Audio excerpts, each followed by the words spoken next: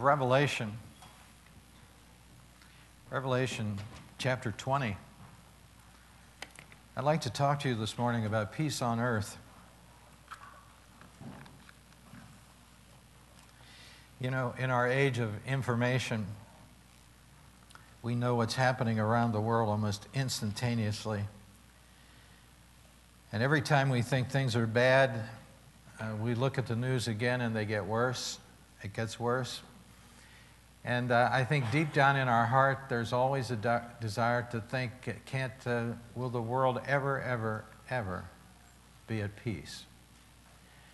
Well, Revelation chapter 20 gives us a peek into the future for an unparalleled time of peace. When I saw an angel coming down from heaven having a key to the bottomless pit and a great chain in his hand, and he laid hold of the dragon, that serpent of old, who is the devil and Satan, and bound him for 1,000 years.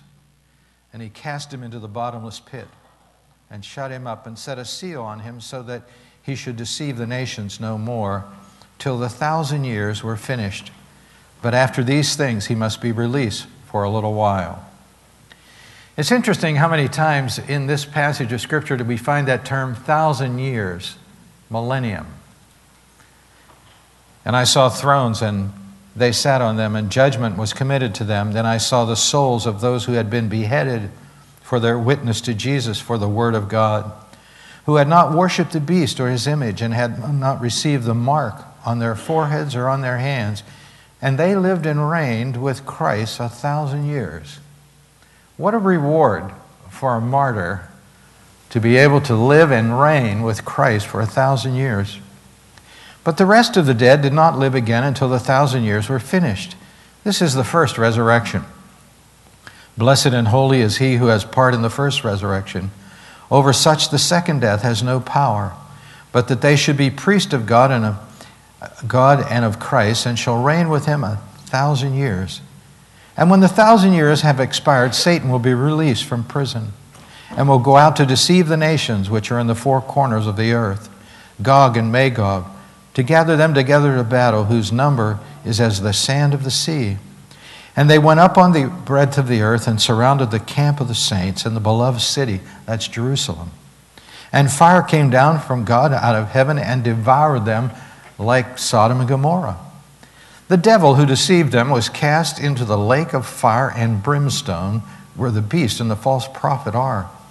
And they will be tormented day and night forever and ever. What's the future of the devil? Well, there it is right there. The lake of fire, torture forever and ever. Then, when all of that is done, we find this tremendous, what we call the white throne judgment in verse 11. Then I saw a great white throne, and him who sat on it, from whose face the earth and the heavens fled away. And there was found no more place for them. And I saw the dead, small and great, standing before God, and the books were opened. And another book was opened, which is the book of life. And the dead were judged according to their works, by the things which they were written in the books. And the sea gave up the dead which were in it, and death and Hades delivered up the dead who were in them, and they were judged each one according to his works. Then death and Hades were cast into the lake of fire. This is the second death. And anyone not found written in the book of life was cast into the lake of fire. Well, there's an awful lot in this chapter, and we don't propose to get to all of it. But we do want to scratch the surface this morning and talk about peace on earth. A former president of the Norwegian Academy of Sciences and historians from England, from Egypt and Germany and India came up with some startling information. They said this: since 3600 BC, the world has known only 292 years of peace. During this period, there have been 14,351 wars, large and small, in which 3.64 billion people have been killed. The value of the property destroyed would pay for a golden belt around the world, 97.2 miles wide and 33 feet thick.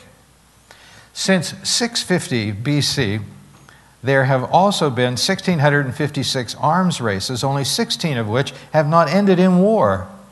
The remainder ended in the economic collapse of the countries involved.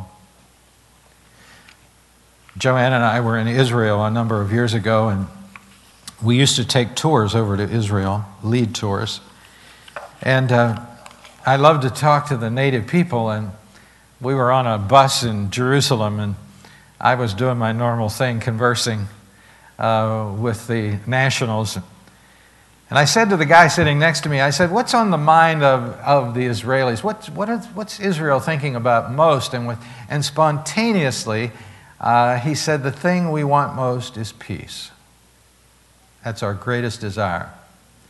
I know that you know that since the inception of the nation of Israel, the re-inception of the nation of Israel in 1948, the very moment that they declared themselves a nation on the world scene, they were plunged into war, and that war has not let up since that time. Everybody in their heart yearns for peace. Well, this millennium, 1,000-year reign of Christ on earth, will bring exactly that. It will be the heart's desire of the people of the world. Jesus said in Matthew 25:31 this, when the Son of Man comes in his glory and all the holy angels with him, then he will sit on the throne of his glory. That's when peace comes. The Lord comes back in his glory. His angels assist him, and he ascends the throne in Jerusalem, and there he declares peace on earth. What a relief that's going to be, isn't it? Well, you know, this is near Christmas time, and we always bring out those Christmas verses. Isaiah 9:6, you're going to be really familiar with this. For unto us a child is born, and unto us a son is given. We understand that's Christmas. But the next part of that same verse says this, and the government will be upon his shoulders, and his name will be called Mighty Counselor, Wonderful Counselor, Mighty God, Everlasting Father, Prince of Peace. The government of Christ will bring peace to this world. And then verse 7 says, of the increase of his government and peace, there will be no end. This is a government of peace that will last forever. Upon the throne of David and over his kingdom, to order it and establish it with judgment and justice from that time forward, even forever. There is coming a forever government on the face of the earth, and it is the government of Christ. It's going to be a government of peace. That's the background of chapter 20. Let's look at it here in verse number 2. And he laid hold of the dragon, that serpent of old, who is the devil and Satan, and bound him for 1,000 years. The beginning of this period of peace must start right here, the binding of Satan. Satan is bound. I want you to notice his names here. He's called a dragon. That shows the ferocity, the ferociousness of Satan. He's called a serpent, and that is a reference to his name in the Garden of Eden. He's called the devil, Diabolus, and Satan. This is a world of which we speak that Satan is gone, and all of his demon army, they're gone too. A time of incarceration, won't that be a happy day? That will. They're going into the bottomless pit. 2 Peter 2:4 talked about that. The bottomless pit is mentioned 7 times in the book of Revelation. It's a place where fallen angels and demon spirits are placed until the final banishment into the lake of fire. It's kind of like death row. The beast and the false prophet we talked about last Sunday in chapter 19, they're already there. This angel was anonymous. We don't have a name for this angel that was chosen for this task.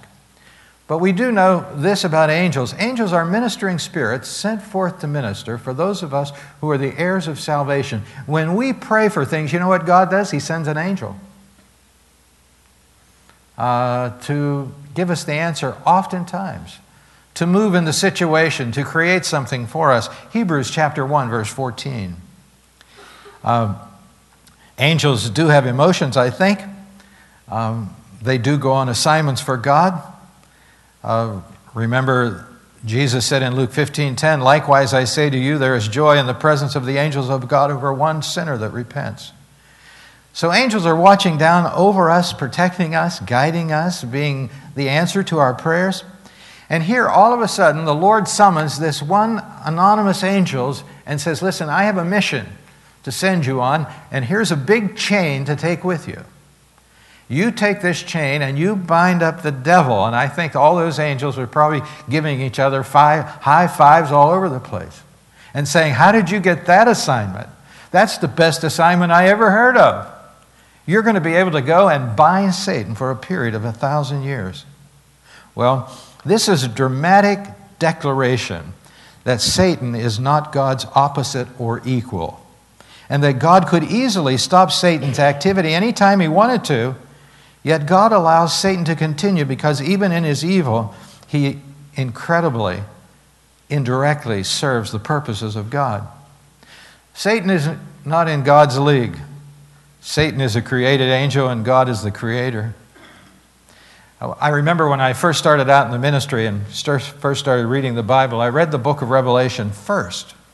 I wanted to know what the end of the story was. And I went out and I bought this big commentary. And the name on the commentary is Apocalypse, the Revelation. And it was written by an old author who was, I think, very astute as a scholar, Joseph Seiss. He died in 1904. And it was a series of his lectures on the book of Revelation. And this is what he says about it. He said, this thing of which we speak this morning, this is a literal transaction. The battle is literal. He refers to the battle of Armageddon. The taking of the beast and the false prophet is literal. The slaying of the kings and their armies, they're literal. Satan is literal, and his binding must be equally literal. What we're talking about is a real event here that's going to happen in the future. Well, we believe in the literal interpretation of the Bible. Now, we know that there are symbolisms in the book of Revelation. But when it's plain and it's simple for us to understand, we always choose the literal interpretation first. And we do that for a number of reasons. We do it because the prophecies in the Old Testament were fulfilled literally in Christ, weren't they? Jesus is to be born in Bethlehem. Where was he born? In Bethlehem. Jesus was to be born of a virgin. He was. In verse number 4, we find another thing here. The Bible says, and I saw thrones. Now, this is a very interesting verse to me right here. And I saw thrones, and they sat on them, and judgment was committed to them. In addition to the throne of God, there are other thrones in the millennial reign of Christ. And here he talks about those sitting on those thrones.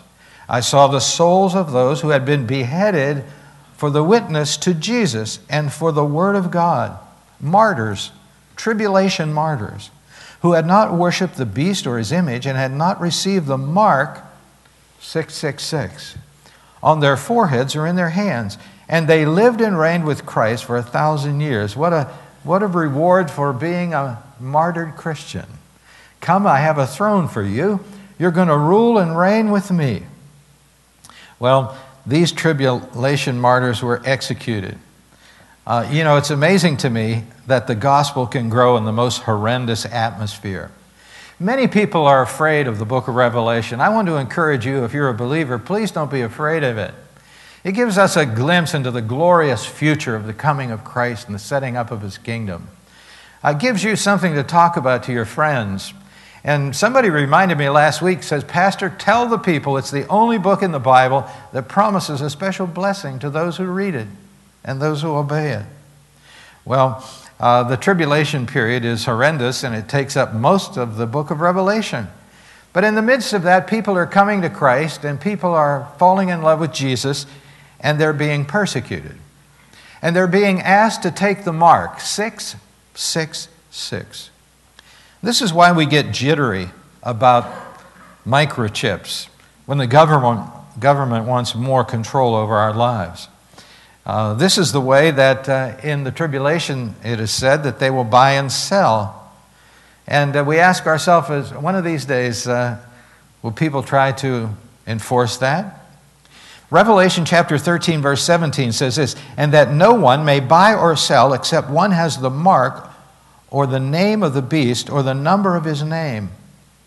If you have something to sell, you have to have the mark. If there's something to buy, you need the mark.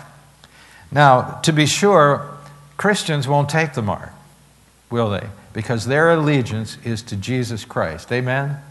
Their allegiance is to Christ. And it's going to be kind of hard to live on planet Earth without the mark. Well, the Bible often uses the number 7 to refer to God and His perfection, but traditionally 6 is thought to be the number of a man created on the 6th day, always falling short of God. And so we have 666 in the book of Revelation, and it typifies the satanic trinity. The beast, the false prophet, the dragon, they're all falling short of God, and their effort will fall short too. Well, the purpose of the millennium is manifold, not the least of which is Christ is going to be the king in Jerusalem, sitting on the throne of David.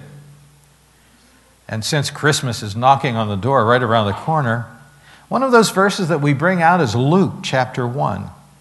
Remember, Gabriel came to talk to Mary, and you know what he said to her? God's going to give him, Jesus, a throne of his father David. He's going to reign over the house of Jacob forever, and of his kingdom there'll be no end. You are going to bear a king. He's going to sit on King David's throne. That's interesting to me. This is a dynasty. The dynasty of David Christ is in the line of David. In fact, in Matthew's genealogy, Jesus is called Son of David. The Davidic covenant is given to us in 2 Samuel chapter 7, and one of those verses says this: when your days are fulfilled and you rest with your fathers, I will set up your seed after you. The Lord's talking to David. The people that come after you, and who will come from your body, and I will establish the kingdom. He shall build a house for my name, and I will establish the throne of his kingdom forever. There are lots of purposes for the kingdom, the 1,000-year reign. God made all these promises to the nation of Israel throughout his history. Remember, there was the promise of the land. Many people call that the Palestinian covenant. And it's given to us in Genesis 15 and Numbers 34, and it outlines the exact borders of the nation of Israel. Do you know that the nation of Israel has yet ever to encompass those specific boundaries? But when Christ comes back, he's going to push those boundaries out, okay? I promise this to you, you're going to get it now during the millennial reign. That's the Palestinian covenant. And then there is the Davidic covenant of which I just mentioned, that Jesus is born in the line of King David, and he's going to assume the throne of David. And then there's the new covenant, and we are especially interested in this because you and I are enjoying the collateral blessings of the new covenant. We really are. Remember, the new covenant was the promise that Israel as a nation would return to God and worship Jesus Messiah. Well, these covenants made with Israel are going to come into full effect during this time. It's going to be an exciting time for Israel, and of course, if you are a believer in Jesus, it's an exciting time for you as well. One of the great things about this whole period of time is that Israel will be saved. You know, we talk a lot about being saved in our society, don't we? You know, in our church and other churches, Bible preaching churches, you have to be saved, right? For unto you is born this day in the city of David a Savior, who is Christ the Lord. Well, one of these nations, the nation of Israel, one of these days, the nation of Israel en masse is going to be saved. Now, if you were to go to Israel today and mention being saved, you would be turned off real quick. Because they don't believe that our Jesus Messiah is indeed their Jesus Messiah. But the Bible says in Romans chapter 11, verse 26, and so all Israel will be saved as it is written. The deliverer will come out of Zion, and he will turn away ungodliness from Jacob, and they will look upon him whom they have pierced. Revelation chapter 1, verse 7 says this, behold, he is coming with clouds, and every eye will see him. Now remember, we talked about that last week. The second coming of Christ, everybody will see him. Nobody will be left out. And those who pierced him, the nation of Israel. Can you imagine this? They hung him on a cross 2,000 years ago because they thought he was an imposter. He was a blasphemer. And now they see him coming back on a white horse with a white robe with red blood on the side of his white robe, declaring to be King of Kings and Lord of Lords. And they will realize that, yes, indeed, this was indeed Jesus, the Messiah of Nazareth. And the Bible says here, they will see him whom they have pierced, and they will mourn. What a mistake they made. But that mistake will be rectified, because he's coming then as a conquering king. And that's exactly the way they wanted to see him in the first place, right? They didn't want a suffering servant. They were suffering enough. They didn't want just another person to suffer with them. They wanted someone to liberate them. And so thanks be to God today, Jesus, Messiah, is coming back to liberate the nation of Israel. And they are going to say, yes, we made a mistake, but we're going to make it right. And we're going to believe in now.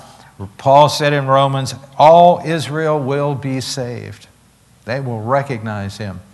And then peace will break out over the world. The United Nations building in New York will be empty as a monument to the futile attempts of man to bring peace. In fact, one of the signs out in front of the UN building in New York is a biblical passage, Isaiah 2:4. He shall judge between the nations and rebuke many people. They shall beat their swords into plowshares and their spears into pruning hooks. Nation shall not lift up sword against nation, neither shall they learn war anymore. That's a prophecy. The war academies, as we know them, will be empty. No more need for war. The military academy at West Point will be closed. The Naval Academy at Annapolis, Maryland will be closed. The Coast Guard Academy in New London, Connecticut will be closed. The U.S. Air Force Academy in Colorado Springs, Colorado will be closed, never to open again, because we won't be learning war anymore. What a relief. Jerusalem will be the capital of the world. It's not much of a capital today, but it'll be the center of activity, because that's where the king will reign, the King of Peace. Ezekiel says there's going to be a millennial temple built there in Jerusalem. And I mentioned in the first service that I encourage people to go home and look up on your browser the Temple Institute, because they're working real hard in Israel to provide the instruments and the things that are needed in the to be rebuilt temple on the mount in Jerusalem. Now there is this problem. And the problem is there is a mosque on that Temple Mount right now. And I don't know how that's ever going to be worked out. But many in Israel are looking forward to a temple being rebuilt there. And that's going to be the temple of the Lord on earth. The Bible says at that time that the world will have the knowledge of God. Isaiah 11:9. They shall not hurt nor destroy my holy mountain.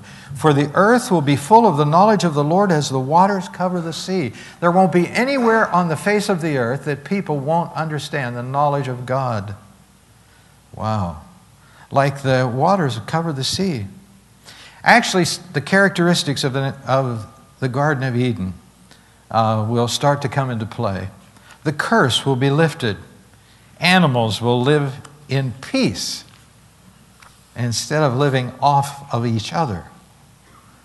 The Bible says the wolf also shall dwell with the lamb, and the leopard shall lie down with a young goat, and the calf and the young lion and the fatling together, and a little child shall lead them. Now this is going to be what it is in the millennium right here. That couldn't happen, I don't think, today, do you? Can you imagine a little child taking his lion out for a walk? Yeah, come on. What a pet. Well, peace. The animal kingdom will be at peace too, and fields will be productive. One of the items of the curse was that the earth would be hard. It would be a hard place to work at, and the thorns and the thistles would just kill all of the things that you're trying to grow, and all of that is over. And Isaiah 32 says, until the Spirit is poured out upon us from on high, and the wilderness becomes a fruitful field, and the fruitful field is counted as a forest. Well, this is a perfect environment. It really is. The millennium is important because it will reveal the depths of man's rebellious nature in a perfect environment. Now, up until this time, It sounds real good, doesn't it? But I don't like that part that says that Satan will be released for a while. You know, when I was reading it the first time, I said, oh, thank God he's gone. Until the Bible says, oh, after the millennium, at the end of the millennium, he's going to be released. And he's going to marshal so many people again against God. And this is amazing to me because how many people would there be that lived in a perfect environment that would fall for the trick of the devil? Well, I think that it looks to me like there's going to be a lot of them. And the implication is that these people were living in a perfect environment, but a perfect environment can't save anybody. Because man inwardly is lost and alienated from God and has a fallen nature. And so many people have said to you and to me, listen, if it wasn't for my environment, I'd be a different person.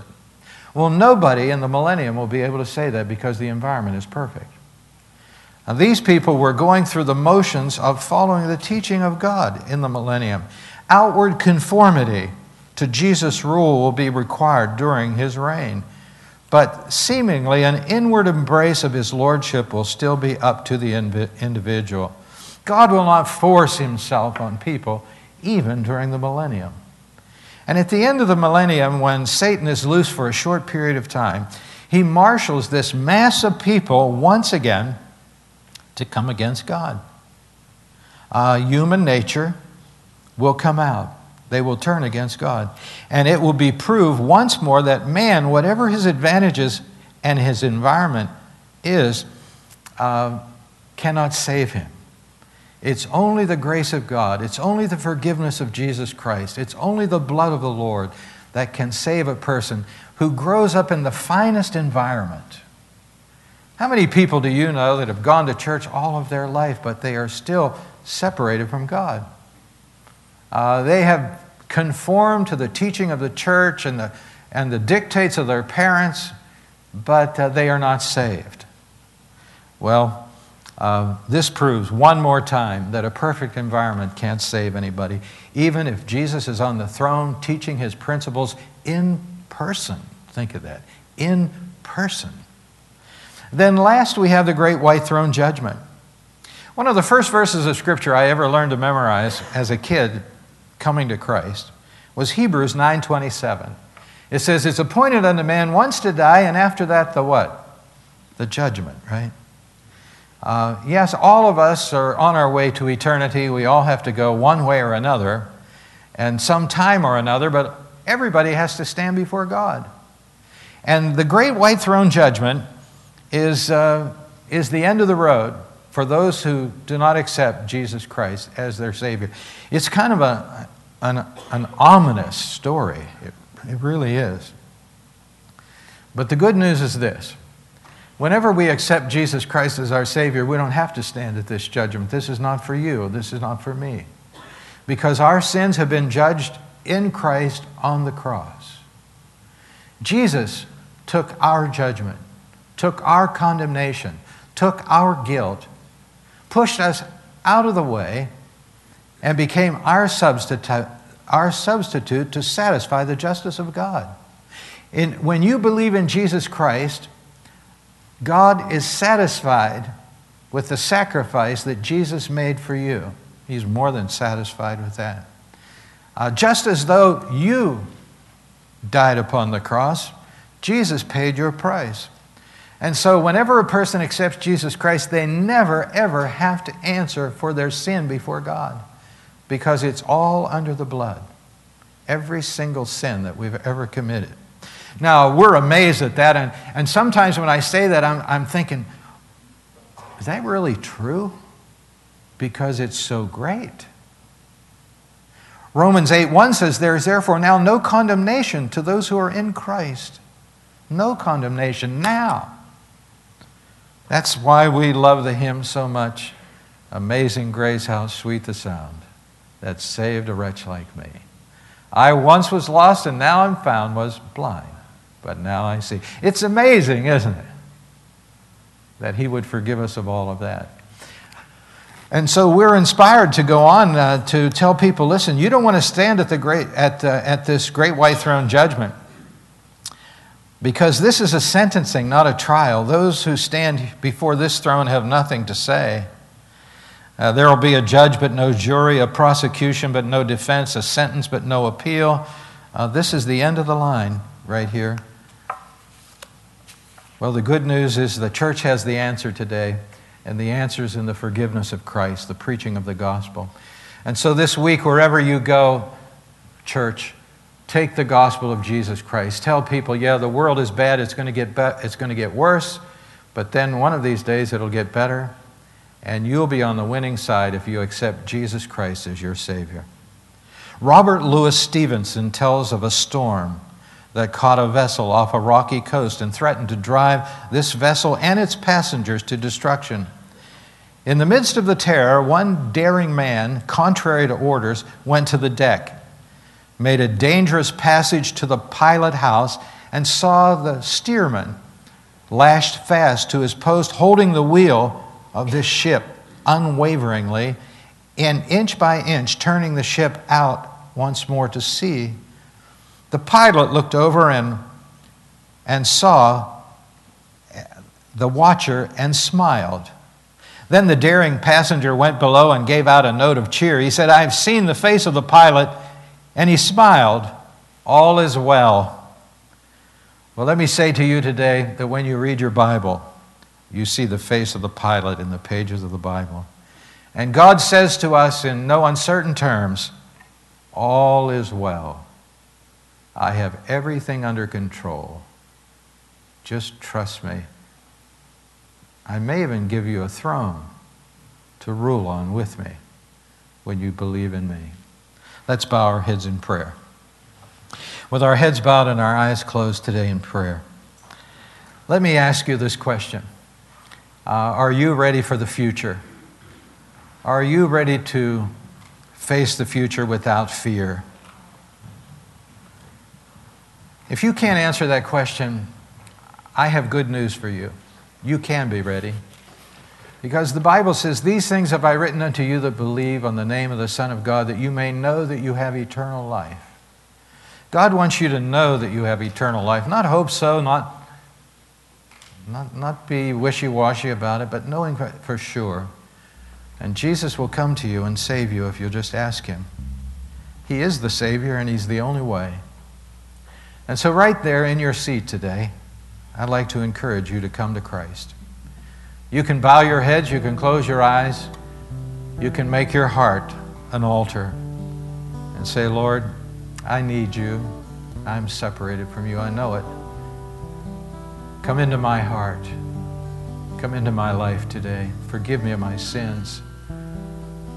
Change me. Send your Spirit to live in my life because I want to follow you. I want to be an ambassador in this world for your grace, your love, and your forgiveness." And if you come to God just in your own words, it doesn't have to be those prescribed words. But if He looks down and sees humility in your heart, He'll save you. And you can walk out of this church today a new person in Christ. Dear Lord, we thank you so much for this day which you've given to us. I pray now that as the Holy Spirit ministers to our church, that you will move among us today. And for that person that needs you most, I pray that this will be the day of their salvation.